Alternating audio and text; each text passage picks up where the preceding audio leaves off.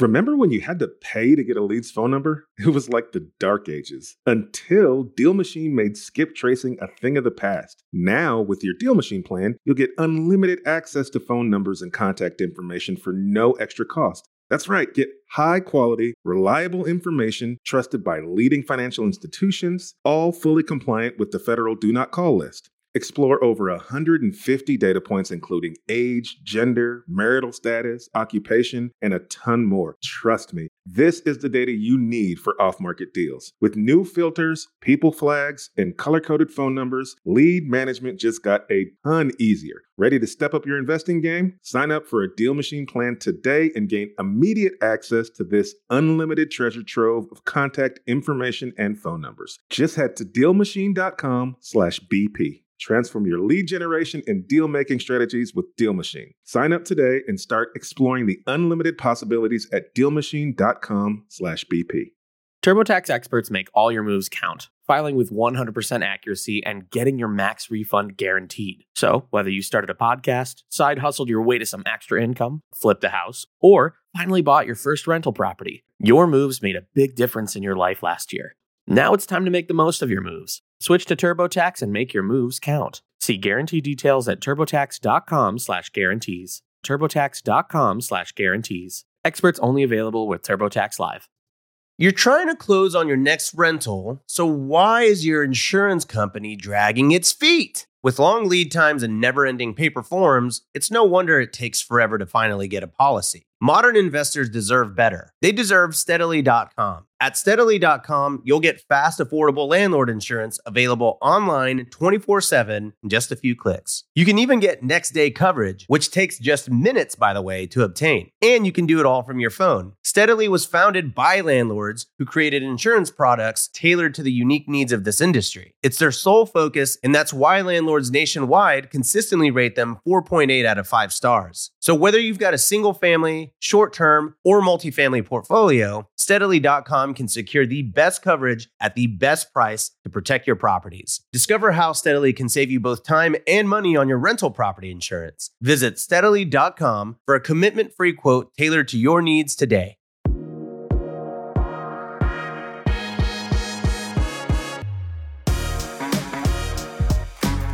What's up, everyone? Welcome to On the Market. I'm Dave Meyer, joined today by James Daynard. James, what's going on, man? I'm just up in Seattle dealing with the cold. I got snow on the ground a little bit. It's chilly. Seriously? I'm missing my palm trees in California. Doesn't it never snow there? Yeah, we get that wet, cold snow that's just everything's slushy and you know, exactly what kind of snow it's like a snow cone, basically. We got a snow cone streets. That sounds miserable. Yeah. Well, hopefully James and I and the rest of the On the Market team are going to be in Denver next week hanging out. So hopefully we'll get some better weather there. Usually it's nice in Denver. Even in the winter, it's at least sunny. Oh, yeah. I like Denver. Denver's, the few times I went, I love that city. You got sun and cold. That works. Just the wet cold's no good for me. Absolutely, yeah, and it's going to be nice, and we're going to be doing a meetup with Bigger Pockets. By the time this comes out, it'll probably be too late to actually attend that meetup. But Bigger Pockets is doing a bunch more meetups this year, so definitely check that out. We post them on Instagram and on the website. I know there's one in Salt Lake City coming up in March. So if you are in that area or want to join a Bigger Pockets meetup, you can definitely do that. Today, for this episode, James and I have the third part interview with Ben Miller, who is the CEO of Fundrise. We have him back. You might remember right around the new year, we did a show with him called The Great Deleveraging, which is fascinating, just talking about liquidity issues in the banking system. We also had a great conversation with him about build to rent. This episode honestly went in a direction I did not expect. We usually plan out, the questions we're going to ask, and this just totally went in a different direction. But I thought it was a fascinating conversation. Oh, it was really fascinating. And it gets a little bit complex, but at the same time, it's that core same principles of evaluating, predicting, making sure you're not sitting on the sidelines and spreading things out just so as long as you predict and you underwrite correctly, you can invest in any market is really still what it comes down to. Yeah. It was really cool. So basically we tried to ask Ben what he thought was going to happen with the economy. And he was basically said, that's a bad way to think about it. You should be planning for different scenarios and basing your decisions on the different scenarios that can happen. And so he sort of walks us through how he thinks about scenario planning and how you can make real estate decisions based on these scenarios. And as James said, just as as a warning, he does talk about some investing options that are complicated. I honestly didn't know all of the stuff he was talking about. Neither did I. Yeah, so it's just, if you get a little confused by some of the terms he uses right at the end, it's just for like 3 minutes. We were a little bit too, but the rest of the episode is just like fascinating. I just love the idea of thinking probabilistically, planning different scenarios, and making it just helps you make confident decisions if you like think through all the different things that happen and stop like pretending that you know what's going to happen, because none of us really do. Yeah, there's always that one guy who said, "I told you so." But Yeah. Yeah, of course. I was guilty. I remember in 2018, people were like, "You keep saying the market's going to come down. You've been saying that now for 4 years," and it becomes this like cry wolf thing.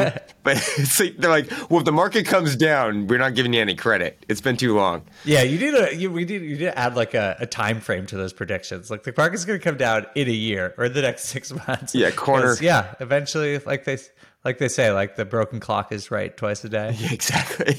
All right, well, let's get into it, because we had a really long conversation, but it's great. Definitely stick around and listen to this conversation with Ben Miller, who's the CEO of Fundrise. But first, we're going to take a quick break. Buy low, sell high. Very easy to say, but not always so easy to do. For example, high interest rates are hurting the real estate market right now. Demand is dropping and prices in a lot of markets are falling, even for many of the best assets. So it's no wonder the Fundrise flagship fund plans to go on a buying spree, expanding its $1 billion real estate portfolio over the next few months. You can add the Fundrise flagship fund to your portfolio in just minutes and with as little as $10 by visiting fundrise.com/pockets. Fundrise.com/pockets. Carefully consider the investment objectives, risks, charges, and expenses of the Fundrise flagship fund before investing. This and other information can be found in the fund's prospectus at fundrise.com/flagship. This is a paid advertisement.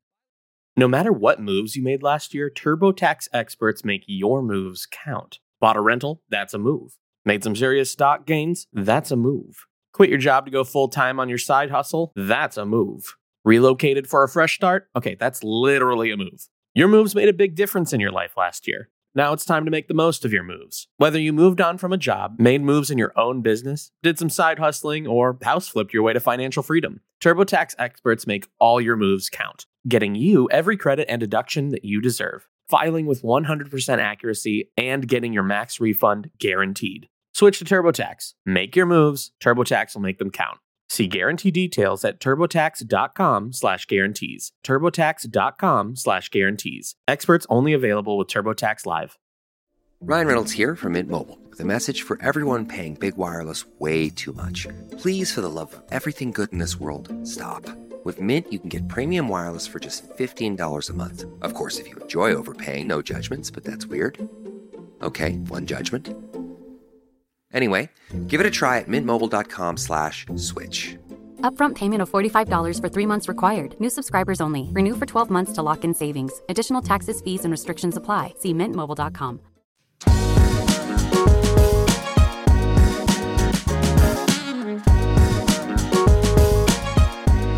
Ben Miller, welcome back to On the Market. Thanks for being here. Thanks for having me. Well, in previous episodes when you've joined us, we've talked a lot about real estate. We had a great show about deleveraging, and we've talked a lot about rent to own. But today, given what's going on in the world, we'd love to just pick your brain a little bit about the macroeconomic climate. So I know it's a very broad topic, but would love to just get a sense of like your read on what's happening with the U.S. economy right now. Well, so that is a very tough question. We're just going to let you talk for 45 minutes. Yeah, we want So to just go. we want a State of the Union on the economy right now. James and I are gonna leave, and you carry this entire podcast for us. Yeah. Well, let me just start with this. Are you bullish or bearish on the U.S. economy right now? How about that? Yeah, it's funny because I feel like not only are we having this question, but everybody is, which is so normally internally we have sort of strong conviction sort of one way or the other. And I think generally what happens is that the market has conviction about something, and then it gets over extrapolates that conviction. Like there's like it gets overbought, and that has happened pretty consistently in my career. And so then we're usually contrarian to that because it's essentially like the market sort of gets momentum around an idea that is probably something they want to be true, but not necessarily true. But at the moment, I don't feel like I have a strong conviction one way or the other. I mean, I think almost nobody I know does. We're in this place where we should be in a recession. We're not in a recession. The market and the economy is kind of waiting on pins and needles for something to happen, and nothing has. And at some point, people start saying, "Well, no, maybe nothing will." Yeah, it's super confusing. You just said that we should be in a recession, and I think that is like a prevailing belief. What makes you think that we should be in a recession right now? Just the tightening, like the monetary tightening that's going on?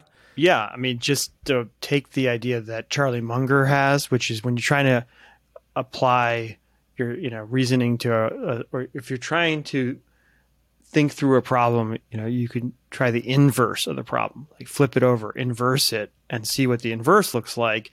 And then you come back to the one you're looking at. So if you flipped it over and said, okay, what if interest rates were really low? And what if they're doing quantitative easing, like printing a lot of money? And we know what that looks like, right? Yeah, we know that looks like seen that game a few times now. Yeah. We know that's like prices go up and the economy gets hot and there's inflation and all these things that we've just seen. So now the policy playbook they're running is the opposite, right? Interest rates are really high and they're doing quantitative tightening, which is they're burning money. They're just like, they sell their assets off their balance sheet and then they eliminate the money. And that should be having the opposite effect on the economy, which is that it's a recession. It's a down. Prices go down, right? Not that NASDAQ went up 11% so far this year. I saw a great guy from Odd Lots, Joe Weisenthal, he's put it perfectly. He's like, we're seeing it in practice, right? But we can't figure out how it works in theory. That's so, yeah. It's so interesting. Yeah. So we know that just inspires so little confidence. Like we know what's happening, but we have absolutely no idea why it's happening.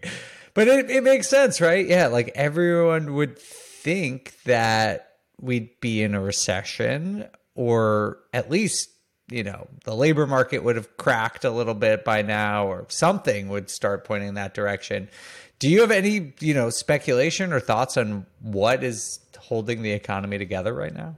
Yeah, in situations like this, we have a practice internally which is called scenario planning, which is a structured approach to forecasting. I've been doing it for years. I mean, I read this book in probably 2000 by this guy named Peter Schwartz. He wrote it. It's called Long-Term Scenario Planning, and it's a business practice of how you do rigorous forecasting, right? And that is a great book, and there's a great chapter in the book. He was involved with Shell, and Shell Oil ran this practice with him, I think, in the room back in it must have been like 1986 or 7. They were sort of trying to figure out what was going to happen in oil markets, and they said they ran into this. And the scenario planning process he recommends, which I also basically recommend, is that when you're trying to think through the future, there's you have to move to multiple scenarios. And so having what's going to happen is you're asking the wrong question. You want to have sort of different scenarios, and you want these scenarios to be different, to be contrasted, because you want to get your mind out of this idea of a fixed future and work and think probabilistically. And so the scenario structure he recommends are, basically a natural extrapolation of the present into the future, which is generally their sort of cognitive bias that we pursue, that we fall into. We think about the future as if it's more of the same. And that's it's because of the way we perceive time as a sort of continuity. And that's useful to sort of say, okay, well, let's just play it out. Actually, let's do the work and really play this out, put some time into it. And then the other scenario would naturally would be okay, things get a lot worse. Things break. There's a negative scenario. And then the third scenario would be something strange or unexpected. And the point of the scenario planning is not necessarily that you're right about any one of those things, but it's basically it gets you much more prepared. You're looking for certain indicators in the market in a way that you weren't looking for them before. So you're able to move sort of faster, or you may change some of the things you're doing. You say, oh, well, like if this thing happened, it would be a disaster for us. So let's like fix this thing ahead of time. So it just gets you in a much better position. And so it's a better way to approach that question than like I think a lot of the ways you hear generally, out in media.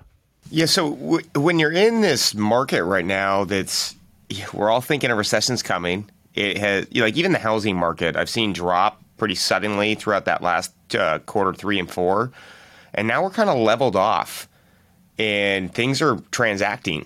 We're seeing a lot of buyers in the market, and it's like, oh, okay, the fall has kind of stopped, and we're just kind of there now. And which is, I like investing. I like stability. I actually like stable markets. Like the last 2 years were a little too nutty for me. But then, for what you guys do, how do you mitigate risk? Like, because that's that unknown, right? Like, I'd rather invest in deep recession or in appreciation where you can kind of guess and predict a little bit more. But when you have this prediction, like for me, yes, I think a recession's coming. It all says it's on the roll, but we're not seeing it. And you don't want to sit on the sidelines too long. How do you implement these predictions into your investing today with that kind of mindset? Because we're all kind of stuck in the middle right now, but we want to put our money to work. So like when you guys are forecasting, like what are you guys really looking into? And then how do you actually put that into tangible use to earn in a yield? Yeah. Well, so I think it might be fun to do some scenario planning together, actually. Okay.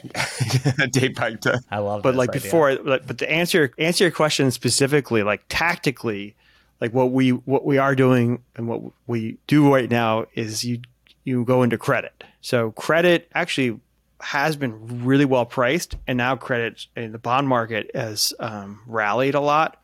So I think I told you about this last time, but like we went into the credit markets starting in the summer, and we started buying asset-backed securities, and we've been really active buying different kinds of bonds and busted convertibles, and just the credit markets were really, really interesting. We were getting like super high yields, and we also started lending as like kind of mezzanine debt or rescue capital. And so I love being in different parts of the market because that gives me sort of a broader understanding of what's happening, not just being in like, when I was just a real estate guy, I knew like a neighborhood in Washington, D.C. better than anybody, but like I missed the big picture, and I got like hammered by 2008 financial crisis. Just absolutely, like I didn't see it coming. I didn't know what a subprime mortgage was. I relate with this. Yeah. So I came away from being like having the big picture is so essential, and I get to operate across a lot of different sectors now, and that's been really useful as I think about like the tactics down on the ground, as you're saying, like what do you do? Credit, and that's starting to go away. It's starting to price like that sort of excess yield starting to go away. And then after that, like, I don't know what we're going to do, but I think we have at least another month or two before that happens. Yeah, that's a hard part too. Like in 2008, same thing. I didn't even know what subprime mortgages were, but I knew the market was good. And we were doing a lot of work during that time, had a lot of business going. And then it kind of hit us out of nowhere because we weren't looking at the big picture. And then as you're trying to invest today, you get this whiplash from 2008, and then you get the memory that you didn't have your eyes wide open to what was going on, and it kind of locks you up a little bit, where you're like, what's the right move? Yeah, it's paralyzing. Totally. Yeah, we're just slapping every type of mitigation of risk on a deal, and if it hits all these boxes, we're like, okay, we can make that good investment, because there's been plenty of times I've sat out when I shouldn't, and there's been plenty of times where I dove in too hard when I shouldn't. And so it's like you're trying to find that perfect median. And I think that's where we're all at. We don't really know what the next engine is. It's, I guess, whatever opportunity comes in front of us. Yeah. Yeah. I think about, so like my first recession, or whatever you want to call it, was 2001.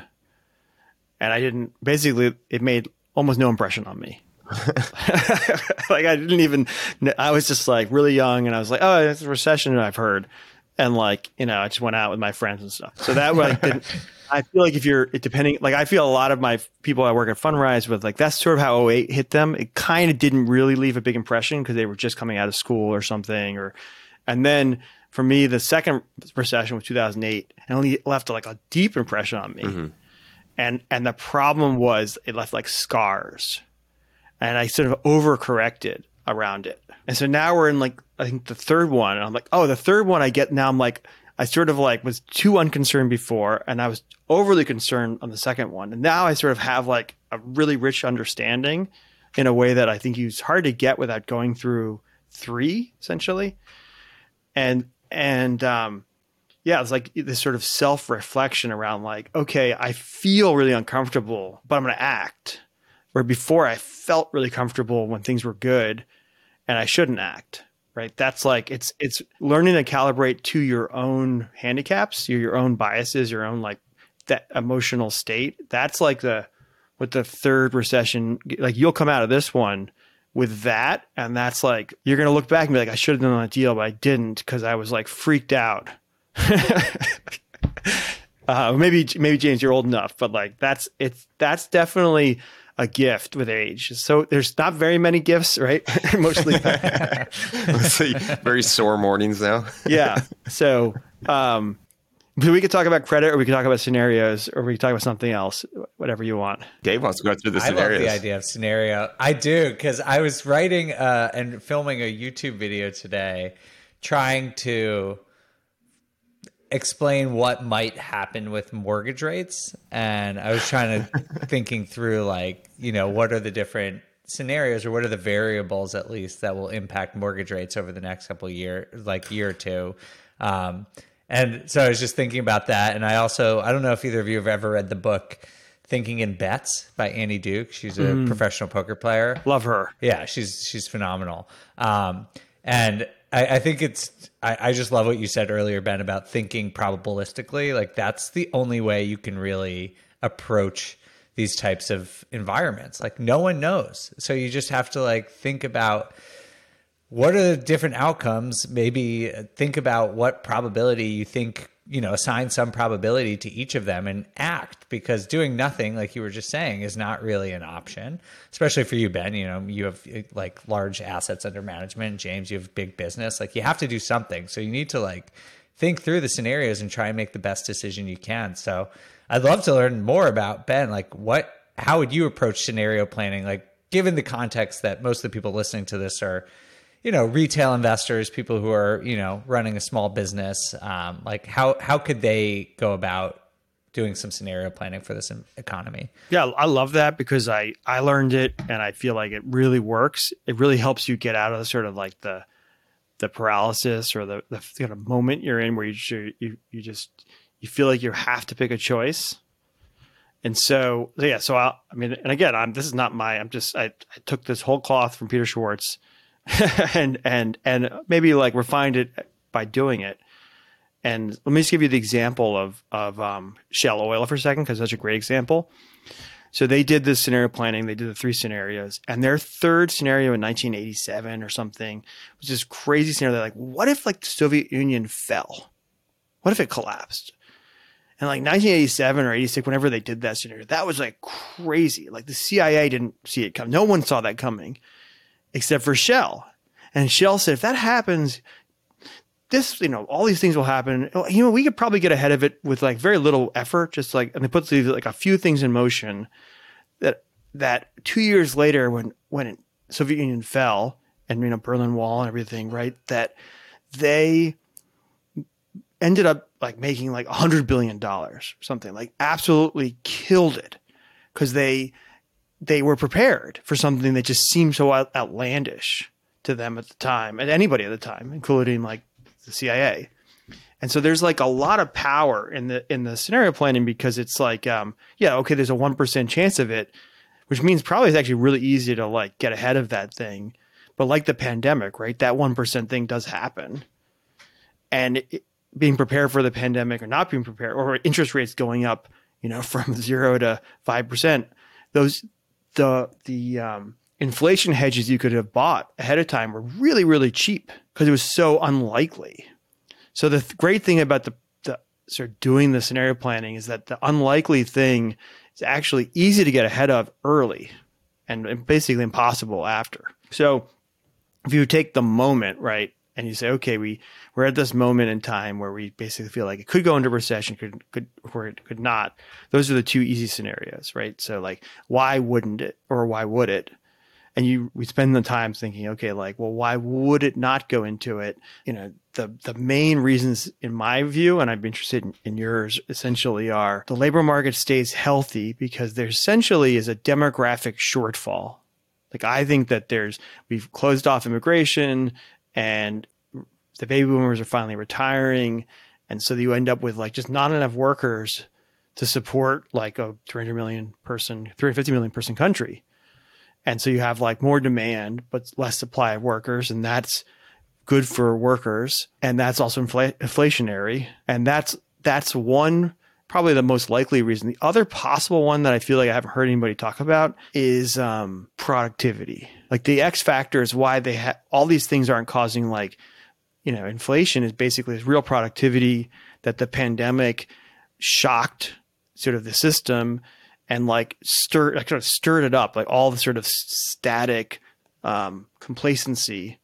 You know, Tyler Cowen calls it the Great Stagnation, right? There was this period where just people weren't moving, people would stay in the same job, you know, like telehealth, all these things were sort of like stuck.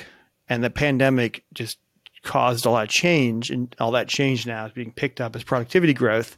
But productivity growth is extremely difficult to measure, and we won't know it's productivity growth for like until years back. So like in a way, I think about like, could this be like the 1990s? And if you go back and look at the 1990s, Fed funds were at 5.5. Right where we're heading. Like what? So there was a recession at the beginning of the 90s. Like that's why George H.W. Bush lost the election. Clinton comes in, and there's this like productivity boom as a combination of technology and also the biggest generation at that time was boomers, and they sort of enter into their 30s and 40s in the 90s. So it sounds like the millennials now, right? You have a big generation driving productivity growth. You have technology, and so you have high interest rates, but high growth. And people look back at the 90s being this amazing, you know, period of American growth. And so that's like a possibility that I think most people, including myself, hadn't really deeply considered. And, you know, what does that mean for asset prices is like you have to, it's a derivative of that scenario. But I could, you know, that could be the case. Like you can be persuaded that there's a lot of good things happening in the country, and that's why we don't have and aren't going to have a recession. Interesting. So, I mean, just for everyone listening, basically when you talk about economic growth, at least in terms of GDP, there are really two ways to grow an economy. It's right. It's like the number of people working and their productivity. And so because people continue to work, and maybe, as Ben is saying, productivity is going up, that is a reason why GDP is continuing to grow. We saw, I think it was at 2.9% annualized rate in Q4. So, you know, by the traditional definition of a recession, which is, you know, two consecutive quarters of GDP contraction, we're definitely not in a recession by that definition. And maybe this is why.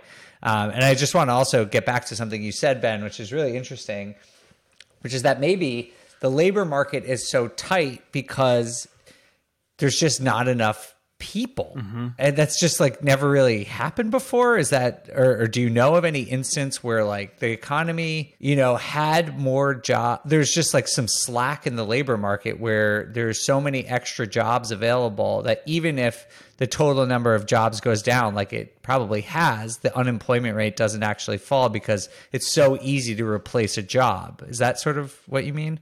Yeah. Like if we were doing this exercise, like as a business, we would then go off and look for periods where that has happened. And we'd try to see like, okay, what was happening? So like the first one that comes to my mind, this is like a extreme example, is like Europe in the sort of after World War I or after World War II, you know, basically a lot of change because everything was destroyed. Like, so they had to build a new manufacturing base. Like a lot of people, like this is something in World War I, like there was like a whole generation of men were just killed, gone. So there's just like not enough population available to do the work. So there's like that's an extreme example, but like, so I have to go back and look at like that period, but I'm pretty sure Europe went through a period of tremendous growth. I mean, it started from a really low base because of all of the destruction, but, and you go back and look at after World War II in the United States as maybe a similar parallel. And I think we were also closed immigration for a long time running into that period. So there are historical parallels, and you need to go spend some time to do a robust. The whole point of the exercise is do the work, right? Really try to find, because you're looking for patterns. You have to understand the data, really understand the patterns, and so you can't get there just from like sitting around. So but you know, scenario one is something like that, right? I think there's also sort of one other thing I'm seeing in the market that's also part of the sort of growth story is onshoring. We have stuff in Phoenix, and there's just so much growth happening from the onshoring. I mean, the government passed a new industrial policy, which they're going to spend money to bring chips and, you know, green power and infrastructure. And it's causing a lot of deficit spending. And you can debate whether that's good or bad in the long run, but it's causing huge growth. I mean, if we have an industrial part of our business, and remember, industrial today, our industrial portfolio is actually the best performing of all the assets we have. And we 6 months ago, we thought, oh, this is scary. What's going to happen? And instead we're having like leasing way above market. Tons of tenants want leases. Like it's not, you know, everybody said Amazon left the market, it was going to get bad. And instead, you know, we have had like TSMC, which is like a big chip manufacturer in Phoenix. Like they came to us for one of our buildings, like really, really, really active market. So, and I think it's because of onshoring. That's super interesting. So basically, these combination of things, like we're getting onshoring, meaning jobs are being repatriated, like people are bringing them back to the United States that maybe were offshored. Entire industries, you know, like chip manufacturing comes to mind. You know, the reduction of you know of immigration over the last couple of years, and the productivity of workers could all be one scenario, right? So that's why the economy is still growing. What about the other side? Like, you know, we haven't seen a recession yet by a traditional definition, but like, do you also do scenario planning to think through like what might come down the road that will lead to a recession and try and scenario plan like how deep that recession might be? And right. You know, you own assets and, you know, real estate in so many different asset classes. Like, do you try and forecast how each asset class might be impacted? Yeah. So just to finish scenario one, so you can see that was mostly an extrapolation of stuff we're already seeing, right? You're just trying to play that out. And the thing about a scenario, I just want to refine here, is that it's really like almost like you're writing a book or a movie of the future. Like it's not just a bunch of data. You want to build a story, and stories are how we actually understand information, not data. Data is not how we understand the world. So you want to make it into like, imagine like a script. And so scenario two is it's the story you would tell is something like, you know, I'm a year from now. And I said, what happened actually, it turns out, is that even though information technology and the internet made, you know, data move quickly, the real economy still moves slowly.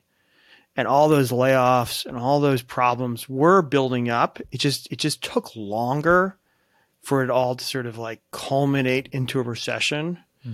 And the recessions are vicious cycles. You know, as you cut people, then you buy less stuff, and you buy less stuff, their supplier then has to cut people. And so it's just a lot slower than we imagine. Like in 2001, the tech bubble collapses in March 2010. Sorry, March 2000 is when the tech bubble collapses. Oracle didn't have their down quarter and their earnings miss till 1 year later. And that's like, doesn't seem that disconnected. I don't know. So when bad things are happening, everybody's trying to stop them from happening. You're trying to delay the bad thing, kick the can. The lender wants to extend.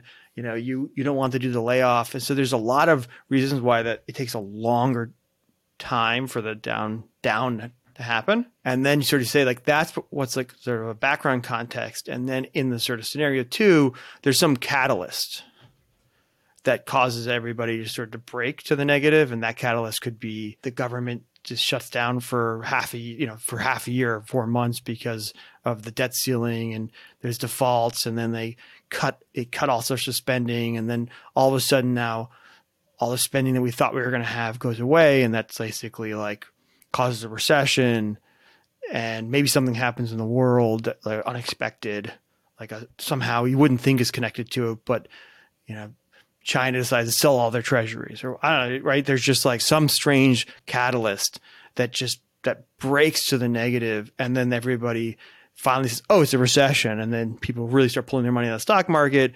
They really stop doing business activity, business risk, and that just sort of starts to feed on itself. And so it's like you point to the catalyst as the reason why it happened, but it was already happening slowly, and they just needed like some narrative shift.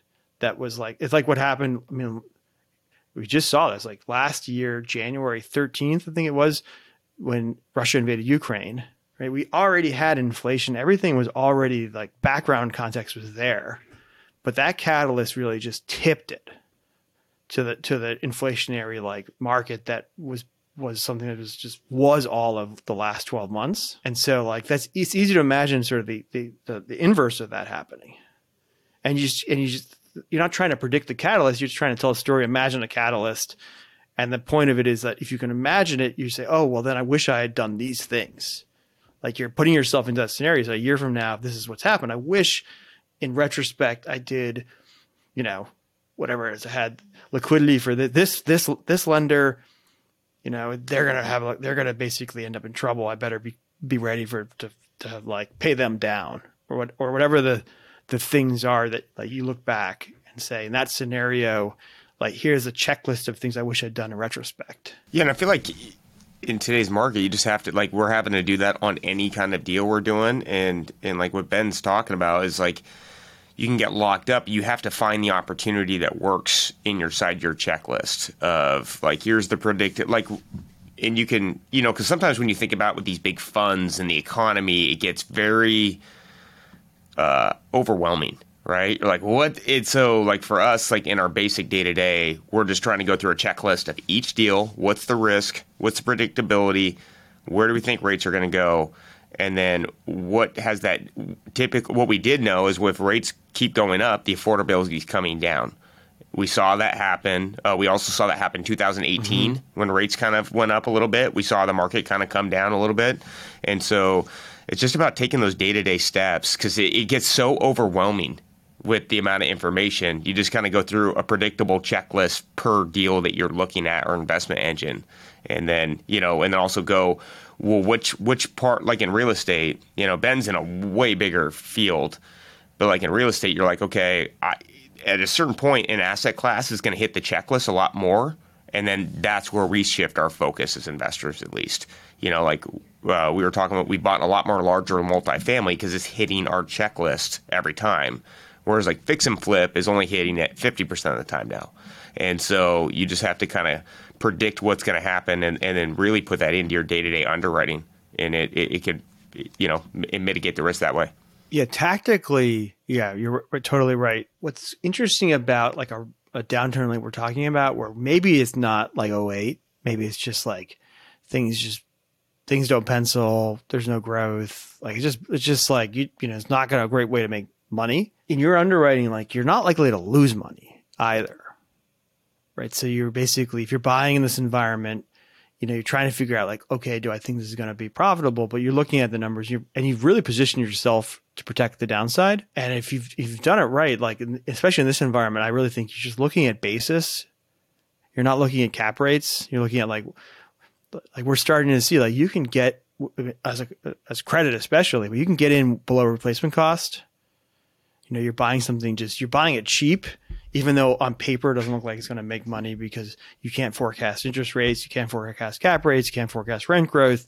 But man, it's cheap. Like it's not expensive. And so then the way I think about it is then it's just about time. It's just like at some point, whether it's 5 years or 2 years, like some point, like that will be a good investment. We have a lot of people on our team who used to work at like big financial institutions, and they like to do, big complex financial models. And I'm like, well, I hate those things. Because they're always wrong.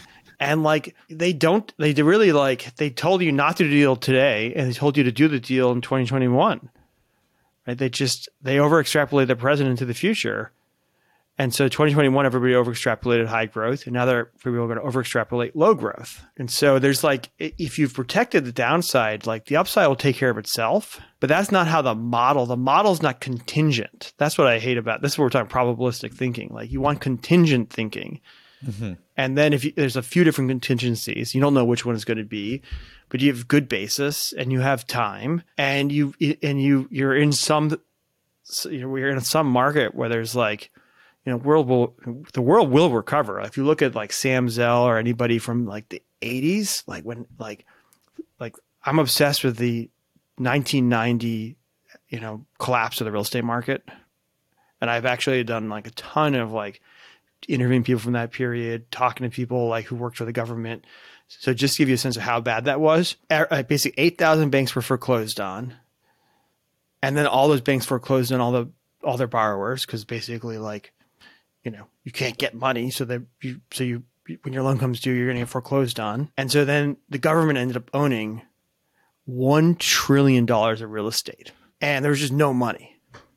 And all the people I've been interviewed, like Larry Silverstein, what is he worth? $10 billion, or Steve Ross, who's from Related, worth $10 billion. All of them basically were wiped out. Like they were bankrupt in 1991. And all of them figured out how to buy in that period. And the people who survived were people who basically were able to go back in and buy in that period. And that period was like, it was so much worse than what we're talking about right now. But like, at the same time that they were bankrupt, they were buying, and it was horrible. It was brutal, because this is like, everybody used to borrow money back then. Like, and the lender, which is in Savings and Loans in SNL, the loan was structured as a demand loan, which meant that the bank could say, I'm calling your loan at any point. They demand the money back. So when the SNLs got in trouble, they demand, which loans do they call first? They call the good loans first, because they know the bad loans aren't going to pay them. So everybody got taken down back then. Like nobody. Like the only way you could survive was you could roll up your assets into a public REIT and go public through an UPREIT structure. And this is like part of my investigation. The guy who took everybody public back then, his name's Richard Saltzman. I interviewed him on Friday, just like, hey, I got to him. It took me a while to get to him. And I was like, tell me what happened back then. He created the first real estate private equity fund in 1986 or 7 with Sam Zell. And it's so like hearing these details, it gives me so much color about like, okay, what are the lessons here and how does it apply now? And and I asked him outright, like, what do I do now? What do you think I do now? And so it's looking at the past, like really in detail, like not just like talking to people who were there, not just reading about it. That is such a good way to really get your mind around the acting right today in this environment. So what's going to get rolled up next? So Ben, what? Yeah. Hey, I want to get in that roll up. What are you playing out in your head there, bad? Oh, it is scenario 3. Scenario 3 is the hardest one, because you got to do something less like, what's the 1%? Like if we did this in 2019 and I said let's do a pandemic, you would have been like, that ridiculous. That's ridiculous. Yeah, we all learned lessons of that. Yeah, if the pandemic happens again, I'm buying assets in mass droves. So what's like a 1% chance of happening? But like because the thing about probabilities, you have to do the chance that it happens times the magnitude. It's like expected value, right? Yeah, magnitude is often left out of the. Like I have another team, and they're like, this is a big risk. I was like, well, what's the okay? So you're saying it's a big risk, but what's the downside if it happens? Like we could pay $100 fine. And you're like, well, I don't understand why we're talking about this. They're like, but it's really high likelihood of happening. Anyways, it's like a tax thing. So this is like a black swan event kind of thing, if you've heard that term. Yeah, at some point now, black swan has become like, it lost its meaning because it became so popularized. But so people know, it's like the idea is like an unexpected event that you can't really forecast. Like Ben said, like the pandemic is an example. Unless you disagree, Ben, I think that's like a tradition, like an actual black swan as it was originally, conceived as like something really no one sees coming, but sort of like changes everything. Yeah, that's definitely how I define it. But like the Nassim Taleb, who invented black swan, he'll say that like pandemic wasn't a black swan because some people saw it coming, and so like I don't exactly know how like he actually defines it, even though I've read a bunch of his books. And he's like, if you want to figure out like great place to go think about this stuff or learn about this stuff is read, depending on which ones.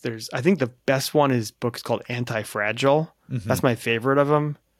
But all of them are good. I read them all. This is like his thinking is very similar to this. It's a little bit more theoretical because he's a trader and a thinker. He's not a business operator. Doesn't run a business. Mm-hmm. So his advice like is a little bit harder to apply to someone who's got like employees and operations and stuff. But anyway, sorry, that's a digression. So not that their black swan is always a bad thing, but like you could say the internet was like a good version of that. Like no one sort of saw it coming and it caused massive growth. AI could be a sort of like, a year ago, AI, I've been laughed out of the room. And now like, maybe it's actually within this decade, like transformative to American productivity. Like, so that it's usually a bad thing. Usually like black swan's a bad thing, but it doesn't have to be a bad thing. So with all this modeling you've done, what's the asset class that you think what have you predicted of where you think the opportunities are? Because that's essentially what you're doing. You're going through the models, you're looking at the history, and then that's going to leave you a certain amount of items left over, right? Or assets you were going to want to look at. Where are you looking? I mean, credit. When you talk about what that means, I mean, not the credit basically it means lending, and you can do that as a direct lender, like actually be the lender who lends to the building. Or you can do that in the, bond markets, or you can do that in the sort of asset-backed securities markets, which is like the market where you have to be a large investor, and that's like all sorts of structured things that like CLOs and levered loans and things that like I used to read about. Now I'm like seeing it. And I'm like, some of the stuff I look at, I'm like, why does anybody want to buy this? Oh my God, it's horrible. Like I look at the CLO market, which I finally started seeing the CLO deals. And I'm like, so a CLO is called a collateralized loan obligation, which to me doesn't mean anything. I don't know what that means. Good, me neither. Yeah. And I'm like, what is this thing everybody's talking about? And so I saw this deal, and it was big, sponsor, big, group, and they gathered up like, I don't know how many, let's say 300 or 500 loans they made to small businesses. And the loans were on average like $2 million loans to like a warehouse that sells like, granite in Montana, and like, just all sorts of small businesses that had like, where they borrowed $2 million to run their business. And I look at that, and as a mostly real estate person, I'm like, oh my God, like, why would that doesn't seem very attractive to me, because that granite company, like, if they go out of business, like that $2 million goes to zero. It's not like who's going to go bother like trying to go get $2 million from hundreds of borrowers? Like that's like a very inefficient process. So it's amazing that those companies can borrow from securitization market through the CLO structure. But I can't believe that it's attractive. But I'm not an expert yet in it, or maybe I'll never be. But there are parts of the market that are just like really interesting. So I'll give you one that's not another negative one, and I give it positive. So last time we talked about this office portfolio called there's a public company called DTLA, Downtown LA, and it's a office portfolio of like 5 or 6 towers in downtown Los Angeles, like the gas tower, and just like these, they call them trophy assets in real estate. And I can't remember if we talked about this on the podcast or after, but like, essentially they're part of the great deleveraging. Their loans coming due, their interest rate caps expired, and they defaulted yesterday on like, whatever, $1 billion of real estate, and the whole thing's going to go sort of like into a workout. But what's interesting, going and looking at that, it's like a really interesting, it gives you sort of like a little bit of a glimpse into the future. because I think that's going to happen broadly. But like the part that I got to see too is that I could see the bonds underneath of that real estate, the CMBS bonds underneath of that, one of those $350 million towers. And they were still trading at like 94 cents on the dollar. And I'm like, this should be trading at like 32 cents on the dollar. Or I don't even know, some of those tranches go to zero. So like the bond market and the real, and like what I think of as the real economy, like they're so like the bond market at its points is like so abstracted from real life. That's why it was part of my thesis of great deleveraging. Is why sometimes it can be so mispriced. So you can go in there, and we did, and bought like a lot of really good bonds because like we could think about it differently. And so we've been doing that. So like asset-backed securities of single-family rental, non-QM, so like non-conforming mortgages, where like we just saw a portfolio like last week, and it's a bunch of loans, and they were all originated in the last 5 months ago. So that's like September, and the average interest rate's 8% on that portfolio because it's like it was a horrible time to borrow money. So you say like that sounds like, you know, if a borrower could make it work at 8% in September of last year, like that's probably a pretty good loan there. Those are like, and everybody was underwriting as if the world was going to end. So that's like a different, so there's like parts of the market that are really attractive. And that's like where we're, and same thing with like tech. There's a bunch of like busted convertibles, they call them, but like they're big tech companies that borrowed money back in 2021. And you can get like, this went away, but Roblox, which is, you know, has a couple $1 billion in debt. So maybe they have like 10% debt on the company. And the bond was at 8%. And, you know, you can take that bond and lever it at like, and so that's a 15 current on like a super low risk credit. You know, you can take debt and borrow against debt. That's what the great deleveraging is all about. The only way to really make big money in debt is by levering it. And so levering it when it was 2%, not a good idea. Levering it when it's 8%, like that sounds pretty good. This is also true with the REITs. Sorry, I'm going on here, but like the REIT market, here's something that's really, really interesting. So we track public REITs equity and public REIT debt. And we have a list of the companies we think are good companies. And their bonds are trading at a higher yield than the equity. How does that work? So they'll take a company like Essex or Invitation Homes or American Homes for Rent. The cap rate for those companies are like 4.5, 4.7, 5. They used to be, they've really rallied in the last 30 days.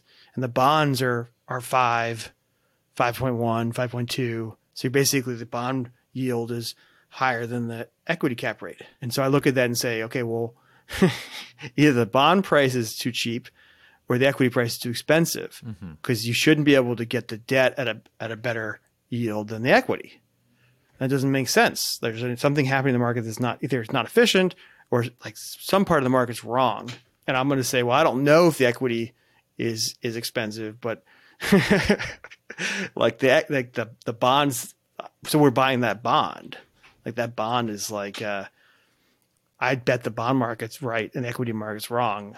If I were to, I mean, not just bet, like we're doing that. But seeing that insight of like, you know, I buy that asset as a building, I buy that asset as a public REIT, and I buy that asset as a bondholder or an asset-backed security. And you can see like along that chain where the pricing just doesn't make sense, right? If you can buy the 65% tranche, like you can be at 65% of replacement cost as a lender and get an 8% return unlevered, right? Because your equity is levered too, right? So you could lever your debt and get a 15 or a 12. That sounds a lot better to me than being in the equity and getting a levered 5. Right. Yeah. Right. 6. What are you levering into now? 7 if you're lucky. Wow. So let me just say this. I think most people who listen to this probably are interested in getting into debt, but probably lack the sophistication to do this sort of, and I mean, no offense to anyone listening to this, I also lack the sophistication to do this, to like get into that kind of betting. You know, I think most people here are like looking at, either individual notes or note funds or just, traditional real estate assets. So like, I guess what I'm curious about is like, if people go ahead and do the scenario planning and they go through in their mind and say like, one scenario is things keep going well, we avoid a recession. One thing is where things break and we go towards recession. Another one is like really unknowable. Like, how do you get from that for just like an everyday investor? Like, how do you get from that to like, here's what I'm going to do with my money next month? Like how do you make a plan from those scenarios? In some way, though, it's actually not that complicated. So you have a scenario where you make that investment in that building, things go like, well, you do well. Things go poorly, you don't lose money. And if there's a black swan, it's either like really good for you or you've protected yourself from it. Right. Right. And so you like if I were to try to do this is like hyper local, if you were saying, will Intel put a $50 billion factory in Columbus, Ohio? Like, I'm going to buy there. There's a 1% chance that happens. And then I'll buy it in a way where my leverage can basically withstand a black swan or, like a down market. And then if everything goes well, I could basically have like 3 ways to play it out. Like, so you can just apply those 3 scenarios to the investment. And basically in the downside, you just want to make sure you're not going to make money on the downside. That's not realistic, but you're not going to lose money or you can basically weather the storm. And then you said, okay, I'm good. I can basically act. So basically, like, as long as your downside is breaking even, right? You're treading water for a little bit, something like that, where you can withstand the scenario where things break. Then, your worst case scenario is you tread water for a little bit, but you've put yourself in a position to capitalize on the other, at least one of the other scenarios and potentially the third scenario, depending on which way it breaks. Yeah. I mean, for me, because I exist in a world where I'm expecting everything to go wrong always. Just business-wise or just always? I mean, it's like kind of a personality and kind of like from my experience, like a lot of things. I mean, the pandemic, if that didn't teach everybody that like a lot of things can go wrong all at once, right? But if you can get to a place where like, okay, well, like I'm prepared for that scenario, then you can just have a lot of confidence. You can act. You're basically swinging for base hits, hoping that one turns into a home run because of whatever event. So it's like yeah, I mean, and that, because you can shift that, right? I mean, that's where we're seeing like the demand from investors right now too. They want flips or they want cheap properties just in case they can break even on them later. It's like, and that's where kind of everyone's going. And if it, and we kind of rushed to buy a bunch of properties like that too, because if the market does rebound, then we got 9 base hit deals out there that can turn all into doubles, triples, and home runs. And it can make a big impact. I think like chasing a home run right now is a dangerous thing though. You don't swing too big. Totally. And that's something like, this is like, I always say where the tortoise, not the hare. Like I'm all about singles. Because the thing about it is that like the way the world works is that when you hit one of those singles, sometimes like just zoop, it just shoots into outer space because you just didn't predict that like, they'd open a Whole Foods next door or some big company decided to buy that asset. Like it's not predictable in a way that like sell models like pretend that it is. And the point of the singles is just like, you just want to have like a lot of like, if the option price is priced at 0 with a single, right? It's like, if you hit enough singles, like one of those will be a home run. But if you're just waiting for that home run pitch, probably you'll never have it. And if you do, you're not going to be a good hitter because you just haven't been out like doing the reps. That's so true. Yeah, I think that's a really good point. Like if you never swing, you're just never going to have the opportunity to even get the ball in play or to take advantage of what happens. Just the natural things that happen in an economy that you can't participate in if you're just on the sideline the entire time. And the people who get the home run options are the ones who are in the market. They see that you bought 5 houses in a row and they call you up. They're like, hey, I'm going to do this thing that's really ill-advised. It seems like you're like active in the market and I'm going to do this. I'm going to sell you this deal because I just, I need basically somebody who I know is going to close. Like I'm looking for certainty. and I saw you just close 5 singles. So you just get way more opportunity by being in market. Like it's just the predict the home run or the white swan or the outsized opportunities. In my experience, like all the great things we've done, they didn't happen on purpose. They happened by accident. Now we were in the right place and we were doing the right thing, but like for example, for Fundrise, I raised a Series A from this guy who wrote a $27 million check to us, like a clean round, just incredible terms. And he just came out. He came into the office. I was like, I don't know who this person is. He liked my dog. I chatted with him for an hour, and he's like, just offered me like basically a blank term sheet. And I was just like, so there's no way I would ever have forecast that in my like, hey, we're going to raise a Series A in 2 years from now, and here's like that was just unpredictable. But if we hadn't been like, we hadn't launched the company, we hadn't been in market, we hadn't basically been doing it, we wouldn't have gotten the shot. Totally. It's like thinking probabilistically, right? Like if one of 100 of those, meetings might turn into your grand slam, you need to take 100 meetings. And, that's easier to say about a meeting than it is about purchasing real estate. But the idea is still the same there. Right. And you couldn't predict which of those 100 is going to be that one. And trying to is like it's thinking about the world the wrong way. It's nonlinear. The world works non-linearly. And our forecasts are usually linear. Yeah, it's like like dating. A lot of people say it's like a numbers game. Like if you want to meet someone you're compatible with, you got to go on a lot of dates. Like you don't know which one's going to be the right one, but you just go on a lot of them, and then ultimately you might find the proverbial home run. I think that's it's very, very sound advice. And James and I were on a show a couple of weeks ago. We were talking to a couple former NFL players, and we were saying that, personally for me, like I like to forecast or underwrite deals very pessimistically, because it puts me in a position where if I'm wrong, it's great. Like if I'm right, so be it. Like I'll eke out a return. But if I'm wrong, then you're just happy to be wrong, because you actually wind up to see something that has much more upside than you originally intended or thought possible. Yeah. Our team had a sort of consistent mistake in the way they underwrote. And we were doing a lot of this pref mezz investing back sort of after 2008. We've done 77 pref deals, or it was like 78 because we closed one. So we've done a lot. And we were getting like 12, 13, 14% yields. And so we were really happy, because we looked at the equity analysis and we said, they're not going to make more money than us.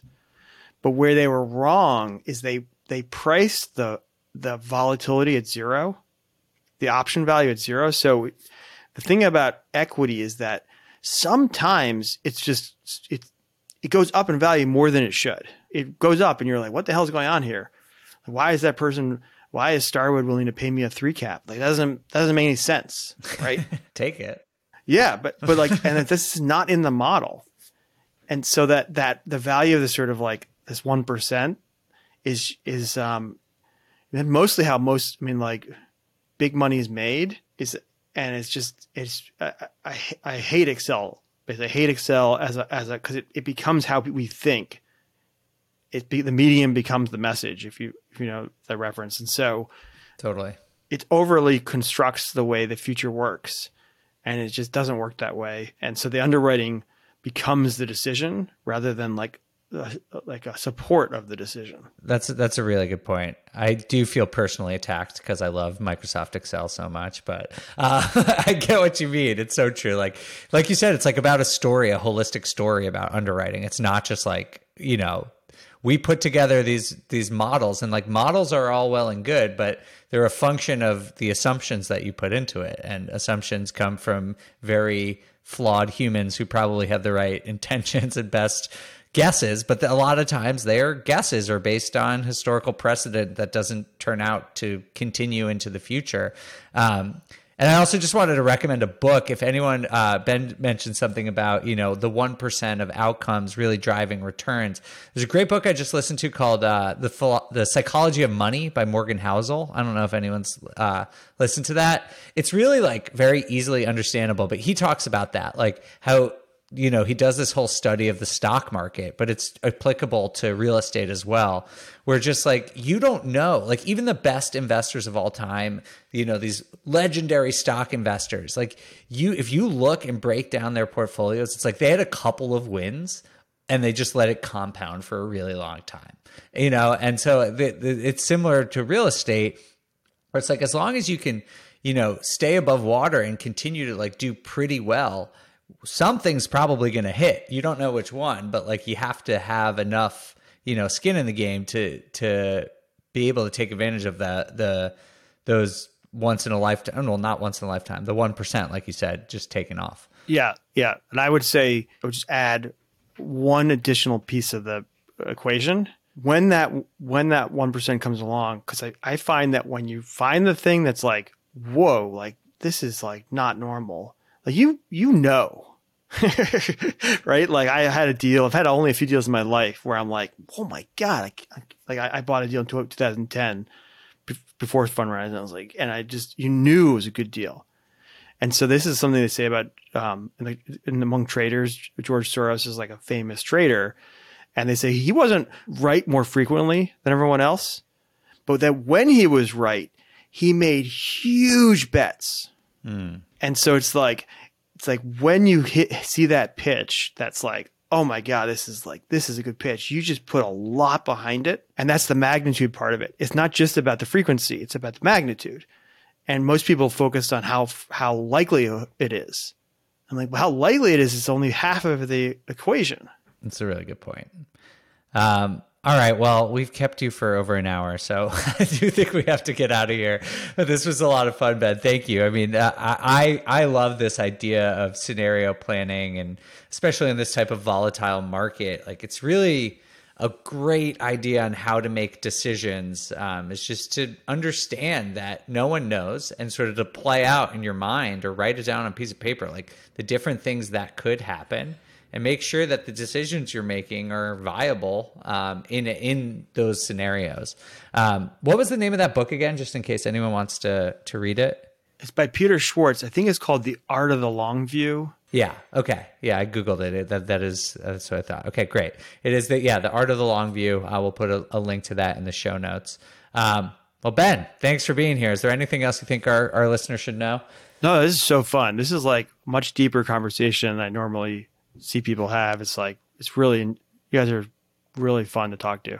Well, that's good. Oh, well, thanks, man. We appreciate that. Likewise. We look forward to I think the dangerous thing is it's easy to burn through. We might have to make like a 4-part series on a couple of these episodes. This is going to be an audiobook.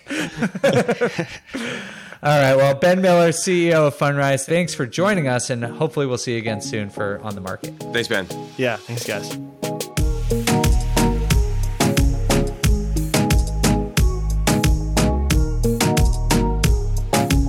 All right, James, what do you think? I think I have some homework to do after this. Were you also Googling stuff Ben was talking about to try and understand? Oh, yes, for sure. And it all comes down to the same core principles. We're all trying to predict how to make money, but it's when you're talking about that kind of money and that kind of range of asset classes, it gets a little confusing. And Ben's a very smart guy, so you're like, oh, I was definitely Googling terms, writing things down, going, what like question mark.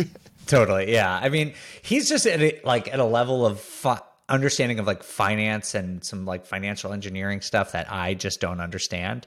But I do think like the stuff he was talking about with scenario modeling, I love it so much because it really represents at least the way I personally think. And just think that thinking probabilistically is like the only way to be a good investor. Like if you think like, oh, this, the economy is 100% going to do this. Like, that's not true. You don't know that. No one knows for sure. So you have to really think about all the different scenarios that could unfold and prepare yourself. And that way, honestly, for me, if I like take a loss, but I thought about the fact that there could be a loss in the future, like it doesn't sting as much because I'm like, okay, I understood the risk. Like I understood that could happen. And I made the best decision I could at that time. And I just think like it's such a wise way to start thinking, especially in this type of volatile economy. Yeah, and that's how we invested in 2008 when the market was in free fall. It was just like, all right, we had to buy this, and if the market dropped X percentage, we were predicting that in there. and we over predicted, it was like we weren't losing ever on deals then. It was like we barely made money, but then like you said, if you spread your chips out, then we'd hit a good one.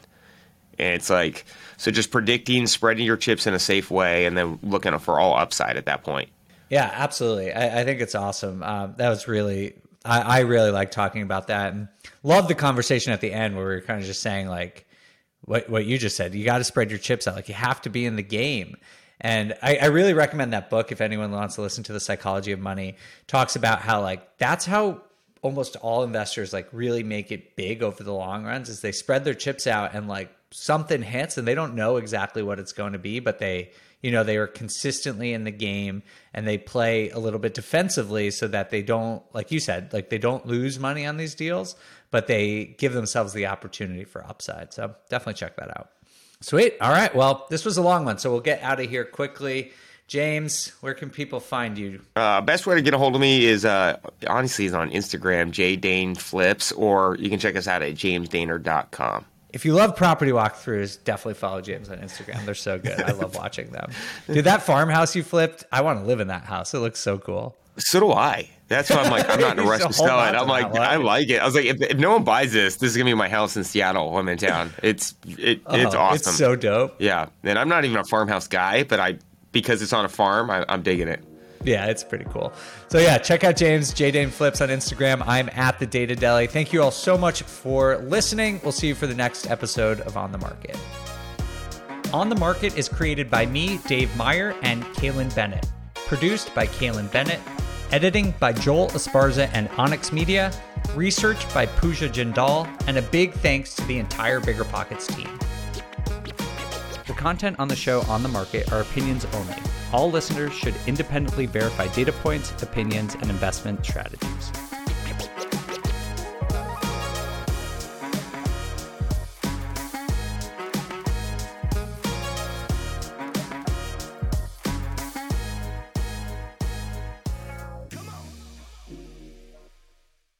The content of this podcast is for informational purposes only. Past performance is not indicative of future results, and all hosts and participant opinions are their own. Investments in any asset, real estate included, involves risk. Use your best judgment and consult with qualified advisors before investing. Only risk capital you can afford to lose. BiggerPockets LLC disclaims all liability for direct, indirect, consequential, or other damages arising from reliance upon information presented in this podcast.